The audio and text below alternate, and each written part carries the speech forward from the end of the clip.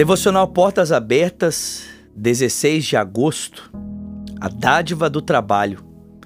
Em todo trabalho há proveito. Meras palavras, porém, levam à penúria. Provérbios capítulo 14, versículo 23.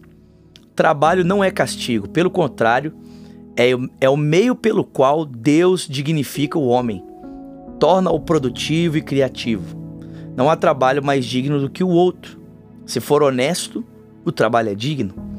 A única maneira que Deus estabeleceu para que o homem pudesse ganhar o seu sustento é trabalhando honestamente.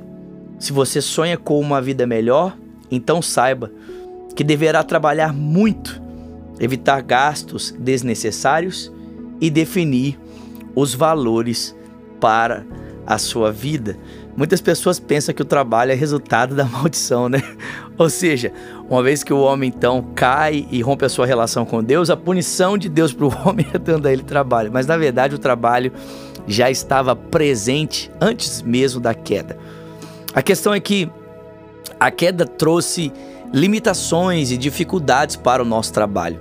Entre a produtividade e o nosso esforço, hoje existe a realidade do pecado. E é exatamente essa defasagem que sentimos no esforço e no resultado provocado pelo pecado que muitas vezes nos desanima na arte e no empenho ao trabalhar.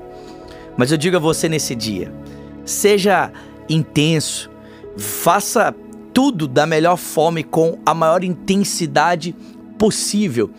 E não coloque o resultado como toda a expectativa do seu trabalho, mas faça tudo, trabalhe intensamente com um intuito maior que é glorificar a Deus.